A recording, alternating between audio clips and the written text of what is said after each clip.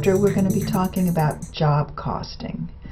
That means that customers come in to us and order a product specially made for them.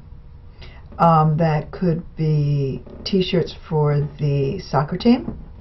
It could be a custom-built house. It could be preparation of tax returns. There's a basic product, but it is always customized for the customer. And with job costing, we don't make the product until the customer comes in and orders it. It's all pre-ordered, and then we fill the order. The job costing is used to keep track of how much each order costs, and we call them jobs, and we keep track separately of how much the costs are for each job, so that we can tell how much we spent for each job, and from there we can see whether or not we're charging the right amount for our product. So let's go through the journal entries.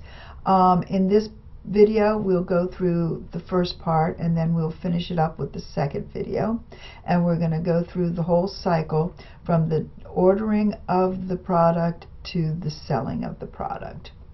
So the first thing we're going to do is materials, and notice across the top we've got our materials, labor, overhead. We'll start with materials, move to labor, go to overhead.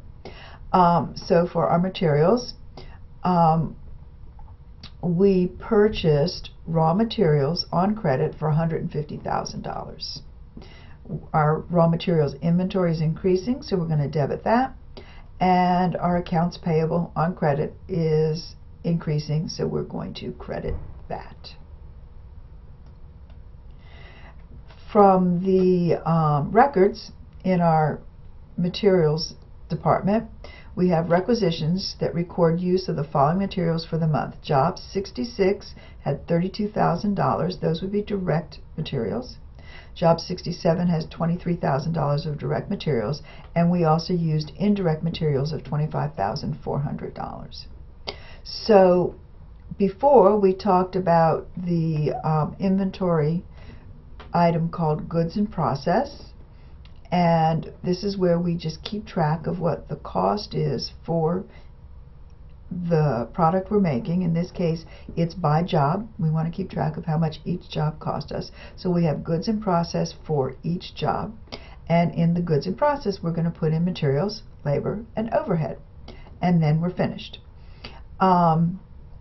So we have our goods in process for job 66 at $32,000, our goods in process for job 67 at $23,000. Those are both debits because goods in process is an inventory account. We have a credit to raw materials inventory because we're reducing that inventory account. And then we have the indirect materials of $25,400. These are actual factory overhead costs, so we'll debit factory overhead, and once again credit raw materials inventory for that same amount because we've pulled them out of that inventory account. And that takes care of materials. Now let's look at labor. We paid $82,100 cash for factory wages. In previous companies that we've talked about, in service organizations, merchandising organizations, we would call these wage expense or salaries expense. Now we call wages factory payroll. It's the same thing. It's an expense for paying our employees, but we're segregating it out for the factory, and it's factory payroll. So we debit that and credit the cash. We looked at time tickets and found that job 66 had $20,100 of direct labor.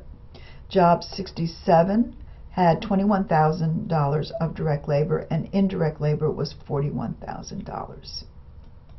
So we're going to put the direct labor into our goods in process. Remember, direct materials, direct labor, overhead. $20,100 for job 66.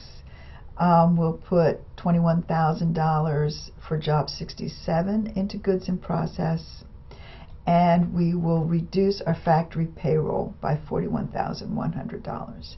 Now, factory payroll is really just a holding account, and you'll see that in a minute. Let me do the indirect labor first, and then I'll talk about that. So indirect labor is factory overhead.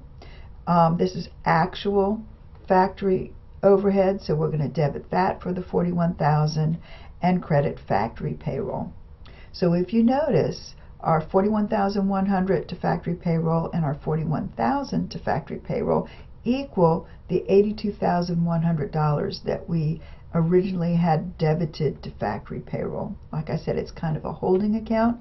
We want everything that factory workers do is either direct labor or indirect labor. We're not paying anybody anything unless they're doing direct or indirect labor. So when we distribute our factory payroll to the goods in process and the factory overhead, it should all be gone. And in this case, it is.